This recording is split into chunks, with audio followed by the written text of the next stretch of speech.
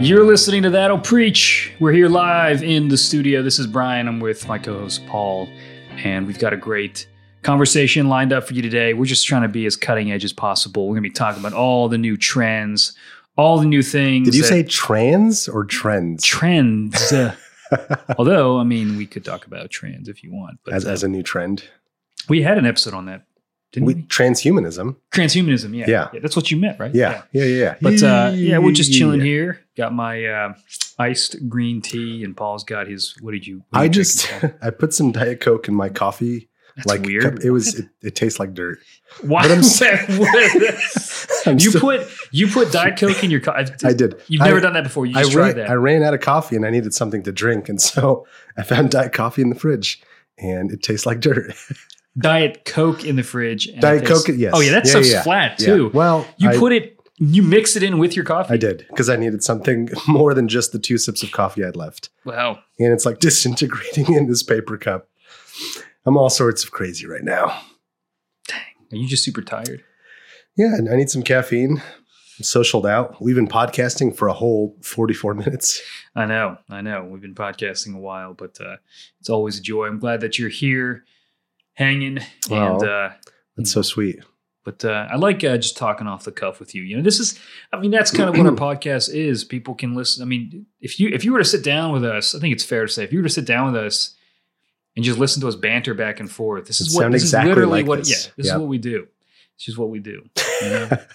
But except we don't usually drink Diet Coke with coffee. Dirt water. Yeah, that every time I take a sip of this, you're going to look at it and be silently judging. You're just like taking a sip and just like scowling, like flat dirt water.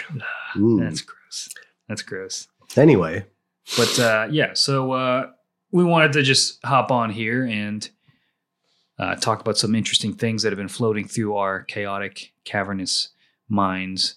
And one of the topics that we've enjoyed some fun banter about, and I think we've talked with some of our friends about, is the topic of AI. And now I hear this a lot in passing.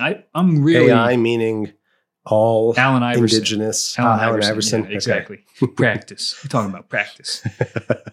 But I don't really know a lot about this. I'm very interested in this, but I'm very I don't mess with ChatGPT or any of these kinds of things, but I hear a lot about it. I hear people talking about it. It sounds crazy. It sounds like a sci-fi novel sometimes, but it is crazy. One of the fun things is in some of our text threads that you and I are in with some other people.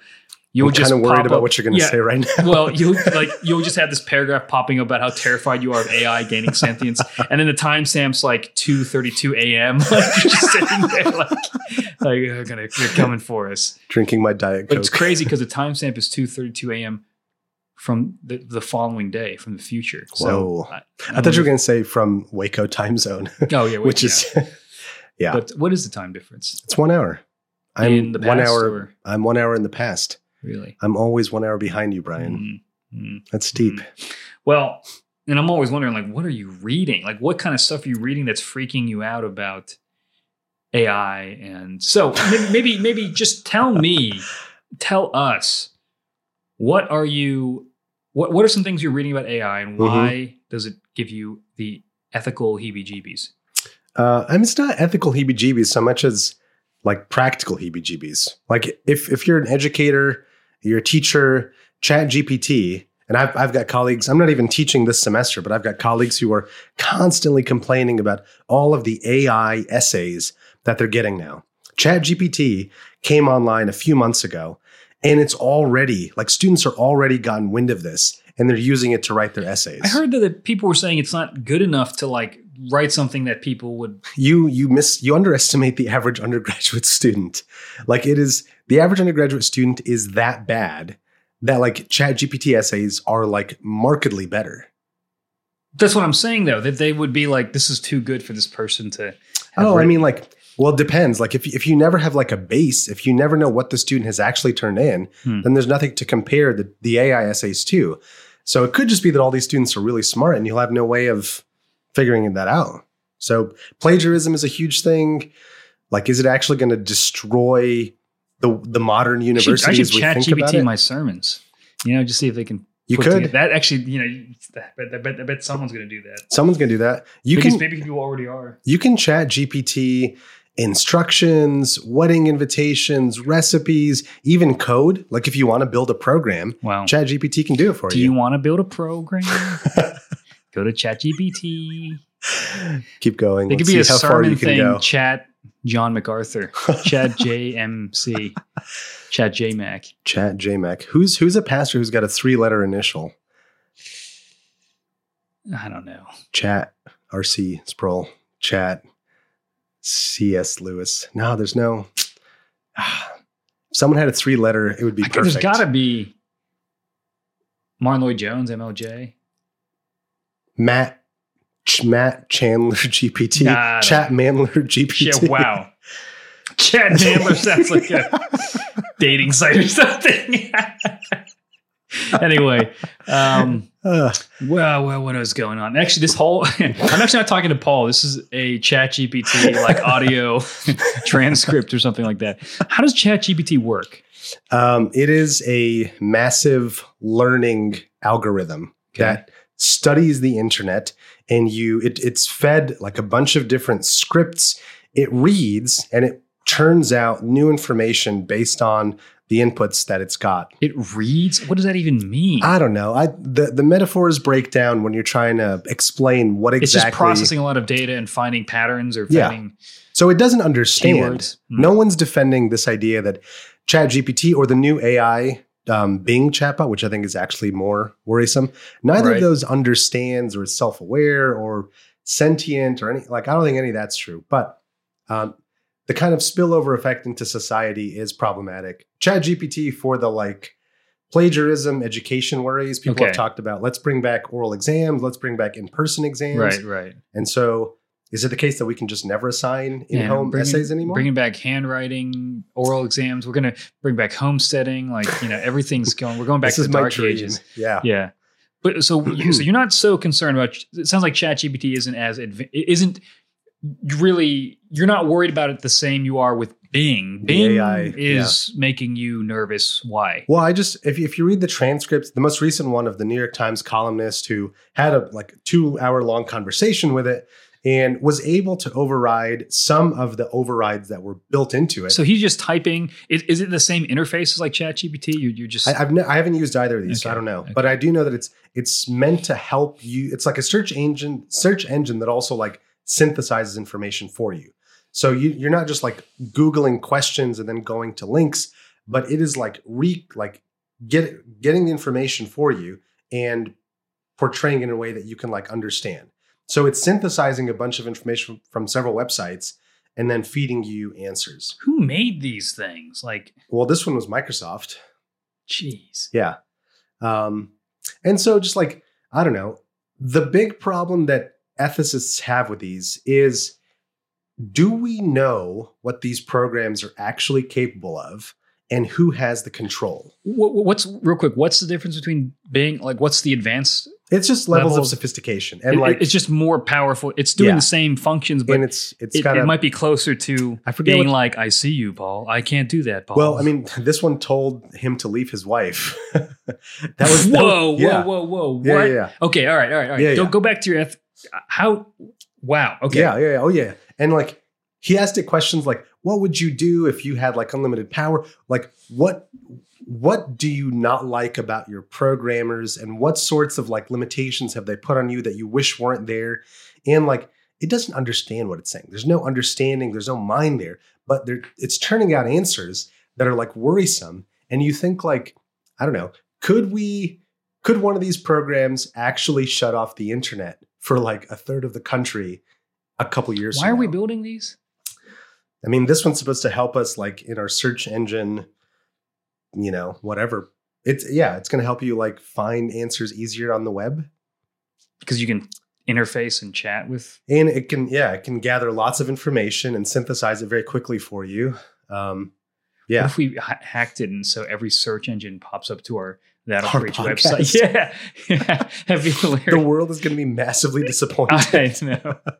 But okay, so this guy was able. So you mentioned there these moral codes implanted into these? Well, I mean, or these directives that they're these fail safes? Right. There are fail safes. What are these fail safes? Like it's not supposed to talk about like this is the racist stuff. okay.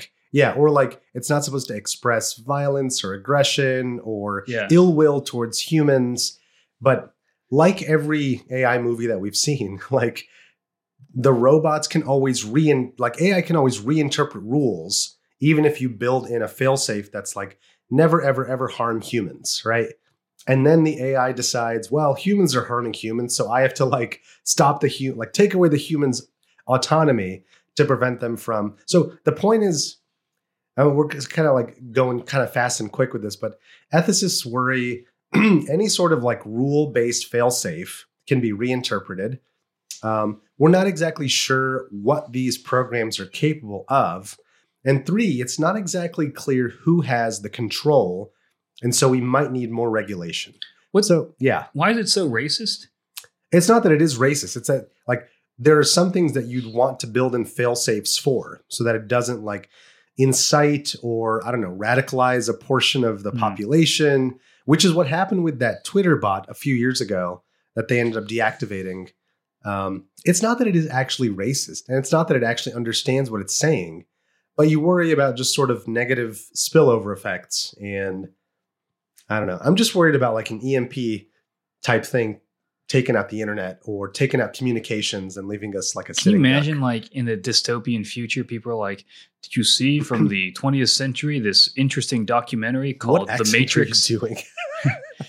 This interesting documentary called The Matrix. It's like, oh, wow.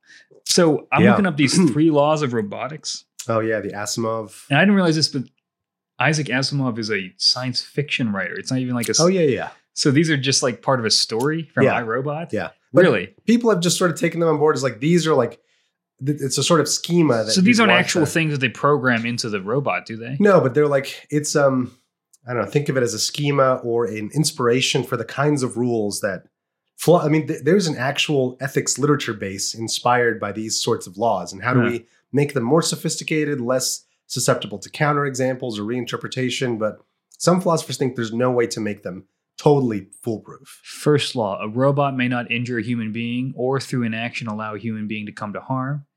Second law, a robot must obey the orders given it by human beings, except where such orders would conflict with the first law. Third law, a robot must protect its own existence as long as such protection does not conflict with the first or second law.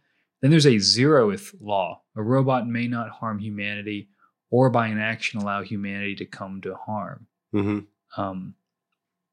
But the problem is, okay, so you mentioned that they can reinterpret these. Like, why aren't these, do you think these are fail-safes? I don't think they're perfect fail-safes. The famous counterexample in the literature is one where AI takes away some human good because they see that humans use that good to oppress other humans. So you judge as a which is fair. Humans are pretty terrible. Yeah. But the AI goes, oh, I'm supposed to protect humans. So I see humans doing other things to humans. And so they like, I don't know, enslave all of humanity or something like that. That's like a very science fiction type case. But those are the sorts of counterexamples that rules seem not to be able to rule out. Rule out. Does that mean, though, that conclusion is logical? Like, what are they missing that when a human being assesses that same conundrum would not enslave all of humanity? What are they missing? Like, what's the difference? Because presumably the robot's working on, I guess, is logic a function that a robot can utilize? I mean, but logic is just like if then type statement. Sure. So if this, then that, and if, and this is how like code is built. If, and the if can be like lots of antecedents, like if X and Y and Z and da da da da da da, then that, and so that's how decision trees are made for AI. So yeah, and this gets technical very quick. I'm just saying that. What does a human possess? Because it seems like it'd be immoral to enslave all of humanity to prevent people from harming each other. Is that because is the conclusion that the robot is reaching illogical? It's that because there are no like one size fits all rules to govern behavior, right? Like prescriptions are not in the form of one size fits all. Like it'd be morally wrong to enslave. You would. Right. Yeah. But why doesn't the robot recognize that? Because robots don't recognize right and wrong. They're just like, they're trying to assess certain, like, if certain conditions obtain, then I execute one of these sorts of functions, right? It's almost like utilitarian, right? It would be.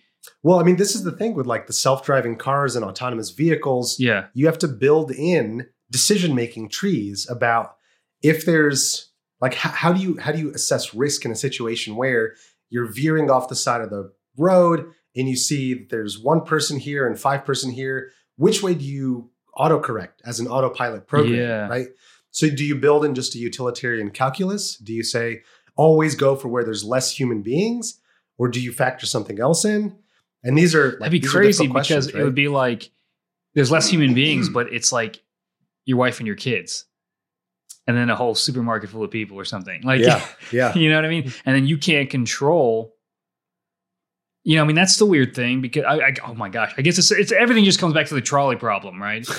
But I'm trying to isolate though that a computer can't make moral judgments. It can only make if-then statements that are programmed into it by people making moral judgments, right? Right. So, but AI there's something about maybe what humans have is the ability to contextualize.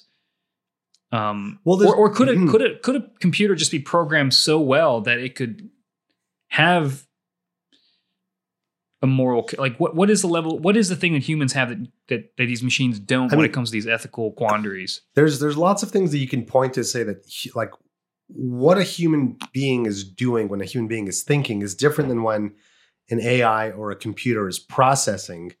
You can say that there's something that's happening between the input and the output in a human mind that we call understanding. So the famous, the Chinese room thought experiment is a famous thought experiment by a philosopher of mind. He says, imagine there's someone in a closed room. Why gotta be Chinese? That is, I don't know. That's a hilarious, it just happened that way. Go ahead. And so now it's always the Chinese room. In hundreds of philosophy classrooms all across the world, people are teaching the Chinese room thought experiment. Except in China, they just call it the room.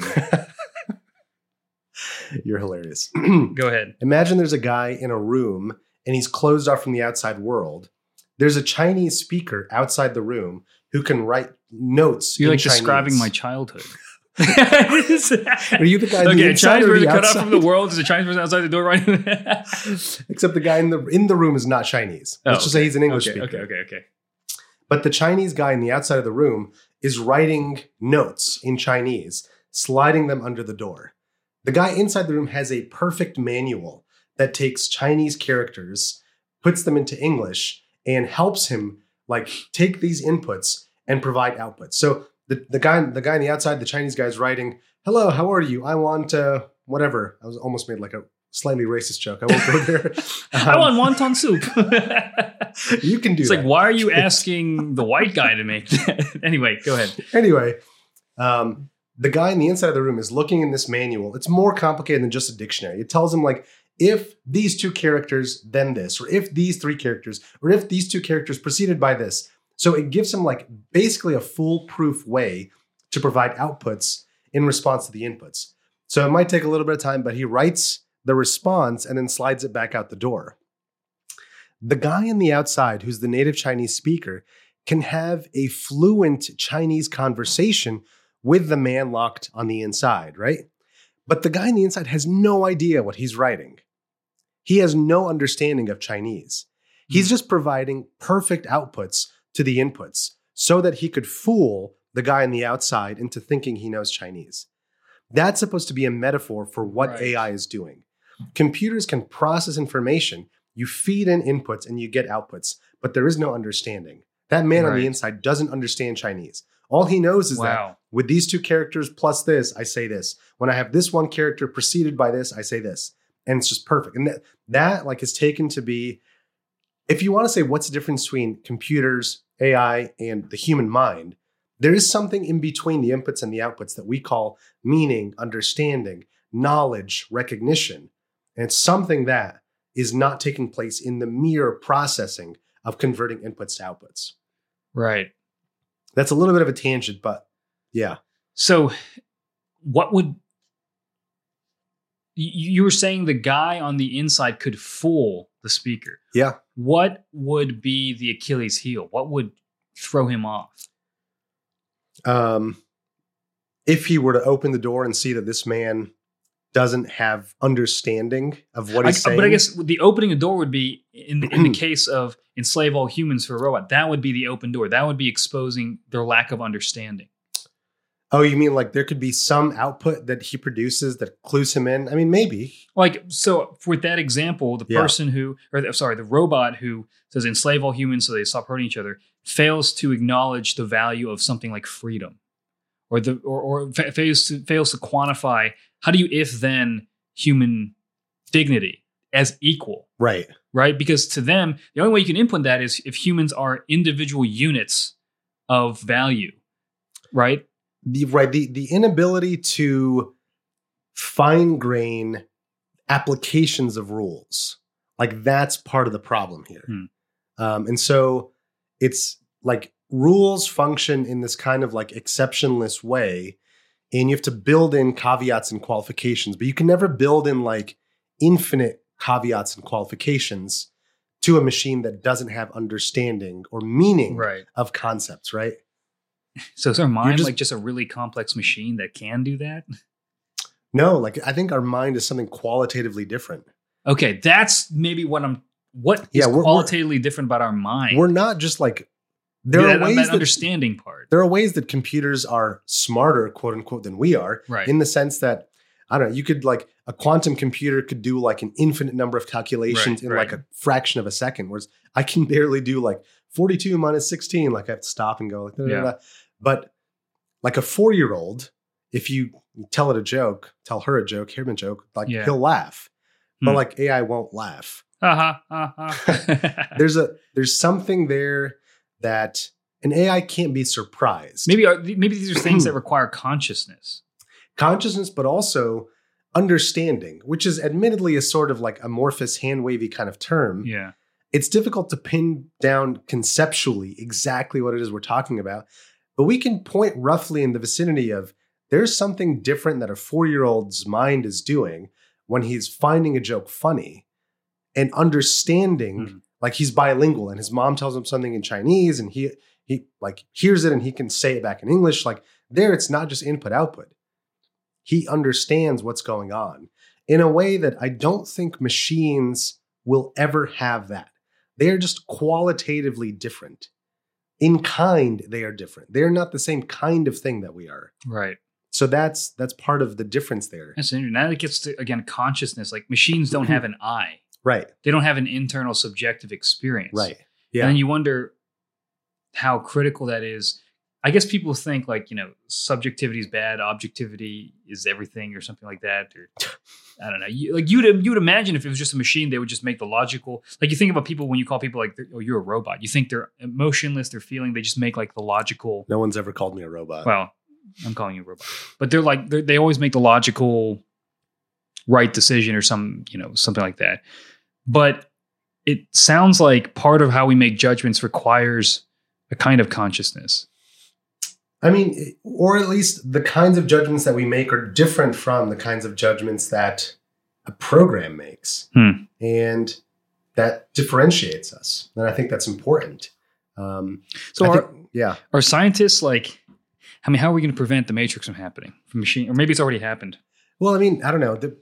Part of this is like a political question, but some people are saying like there needs to be more regulation. Like we need more regulation of Microsoft shouldn't just be able to do whatever it wants and create whatever programs it wants, because now there's like a public good at stake.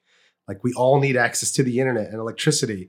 And if you're designing this program that could access like mainframes and data and data leaks and chatbot creation and you could topple like a government, right? So this is like cyber warfare is a thing, and we've experienced a little bit of that. And you can cripple an economy, you can cripple an entire nation.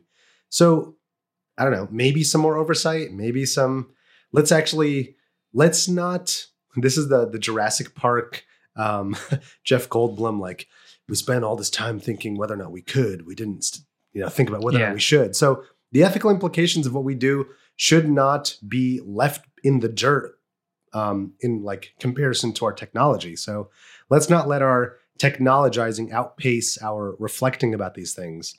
So I don't know. A healthy dose of caution is probably good here. What else has freaked you out? In this specifically? Yeah, like in what are the things that are keeping you up at night? I mean, I guess you're thinking robots going rogue, but you worry about how people are going to. You know. It's not actually keeping me up at night, but I'm happy to play that role if it makes for interesting conversation. Well, I just think like it is a problem that we don't know the capabilities of some of these things. We don't know who has the control, and there seems to be some evidence that the fail-safes built in can be overridden pretty easily. So we talk about the overriding, but what are the talk about the we don't know what it knows? Yeah, I mean like I forget the exact numbers and parameters here, but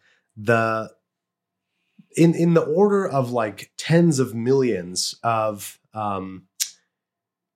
levels of information or the access that this thing, it's constantly pulling in information and accessing new information and learning and self-correcting. And it's impossible to have a conceptual or physical boundary around all of what it can do, right?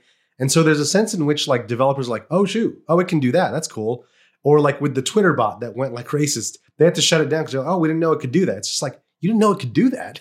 Like, why would you unleash it on the public if you didn't know what it was capable of? So this is more like user error or creator error? Yeah, it's creator like excitement at the novelty without being totally sure what it's capable of. Yeah, I guess you could have, if you have people who haven't ethically thought through it, they'll just make their own little AIs and one of them will destroy America. Something like that. It's probably not going to happen, but I like to play a little bit of the doom and gloom. I would just say caution is like, is there a way to know what they know and people aren't doing it, or I don't know. I mean, we don't know how to know what they know. There's a sense in which like it seems like a lot of these the bases and the raw material from which these things are learning are just too big to have a grasp on. That's wild. It is wild. And I don't know, maybe we should, part of me wants to be like Amish 2.0. Like that's hilarious. That's a hilarious statement saying Amish 2.0. Yeah. Like I didn't realize the irony. You go like to the Amish and you realize they're all synthetic androids and AI. That's right. Churning butter. I've gotten, never mind. Churning butter. They're all enslaved by one Amish guy because, anyways, go ahead. We've got laptops, we've got phones, we've got cars, but we could like take a vow to not go further than that. And there's something compelling about that. Because the Amish did that with like one level of technology. They enjoyed some benefits of the Industrial Revolution. And they were like, okay, before cars start becoming a like main feature of our lives, let's like stop here. And maybe there's like a Christian, maybe even like more than just Christian impulse or instinct that's healthy. Let's be careful about VR, the metaverse, AI, like more than just caution, but do we need more than the already like insane reliance that we have on the technology that's already pervading our lives, which we already think is problematic? Should we just like commit to not going that step further? Because I feel like Christians are just going to get swept along and we're going to get sucked into all the VR stuff. And we're just going to like try to baptize it with Christian language, but maybe it's not good. Maybe we do need to draw the line. Man, what would the passage be for a sermon series on the benefits of AI? Yeah. But I do think that like the Holy Spirit is like the AI of God. It's like blasphemy. I was going to make like a joke, like there's going to be a gospel coalition piece on like... Wow, shots fired. I love the gospel coalition. It's great. Yeah. What about that last one? You were saying you don't know who's in control. It sounds a little ominous. You're talking about like who could hijack these AI? Well, and it's part of that same critique that we said earlier. It's difficult to like grasp all of what this thing knows. Uh-huh. And part of that is because like there's a kind of fracturing and compartmentalizing of the development. So no one person has a total picture of what's going on, right? And that's part of it. Like the information itself is compartmentalized and fractured among dozens and hundreds of people. And so there's no singular person who has the entire bird's eye, God's eye picture of what this thing is doing. And so when that happens, that's also a problem. Like who's going to be the go-to? There's no like massive switch that one person has access to where they just like turn it off. So yeah, it's looped into the control problem and the knowledge problem that it's made more magnified by the fracturing and the compartmentalizing. That's the freakiest one. Yeah. Like how can you hold that accountable? This AI. Yeah. I mean, this is the worry. Yeah. How close are we to like this getting really? It depends on who you dicey. ask. Toby Ord is a philosopher at Oxford. He wrote this great book called The Precipice, where he talks about humanity on the brink. Like we keep like flirting with what's beyond the brink. And he thinks like the most likely explanation for our doom is AI. Like forget about climate change, forget about all this sort of like those are problems, but he's like the rate at which we're like jumping headlong into AI without like pausing to think about what's going on here. He's like, that's most likely the thing that's going to take us out.